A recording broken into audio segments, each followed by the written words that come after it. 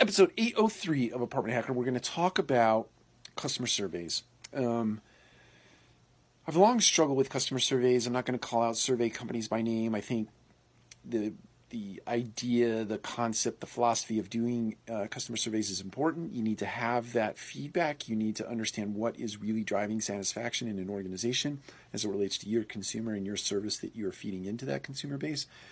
But it's interesting to me in the sense that consumers, or at least consumers who complete surveys, you're not necessarily getting the whole and honest truth in a survey. You're either going to get one extreme or the other. They either love you or they hate you.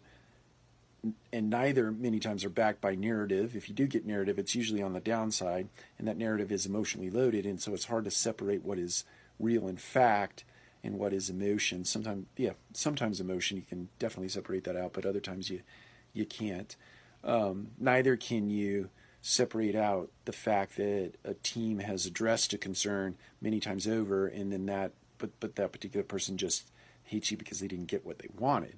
And that's hard to separate out of a survey response or a review or for feedback. So my encouragement is always look at surveys broadly speaking. Look for themes that you can act on. Look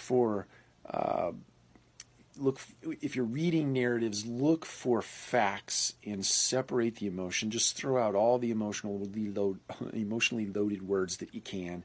Get to facts, stick to facts, address facts. If you don't understand something, if you can get in touch with the consumer based on survey feedback, ask them to tease out what is really truly the genesis of an issue or the root cause, so to speak, so you can go and address that. Get pure definition around it, as we've talked about in the past. Pure definition before you're trying to solve problems. Get that pure definition, then go solve the problem, and hopefully get some survey results that are more positive in nature if you're on the downside, or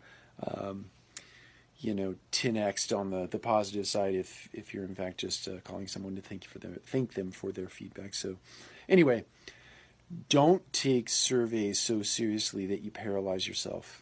Just look at them broadly, look for themes, get root cause, get pure definition, and address the problem. Take care. Talk to you again soon.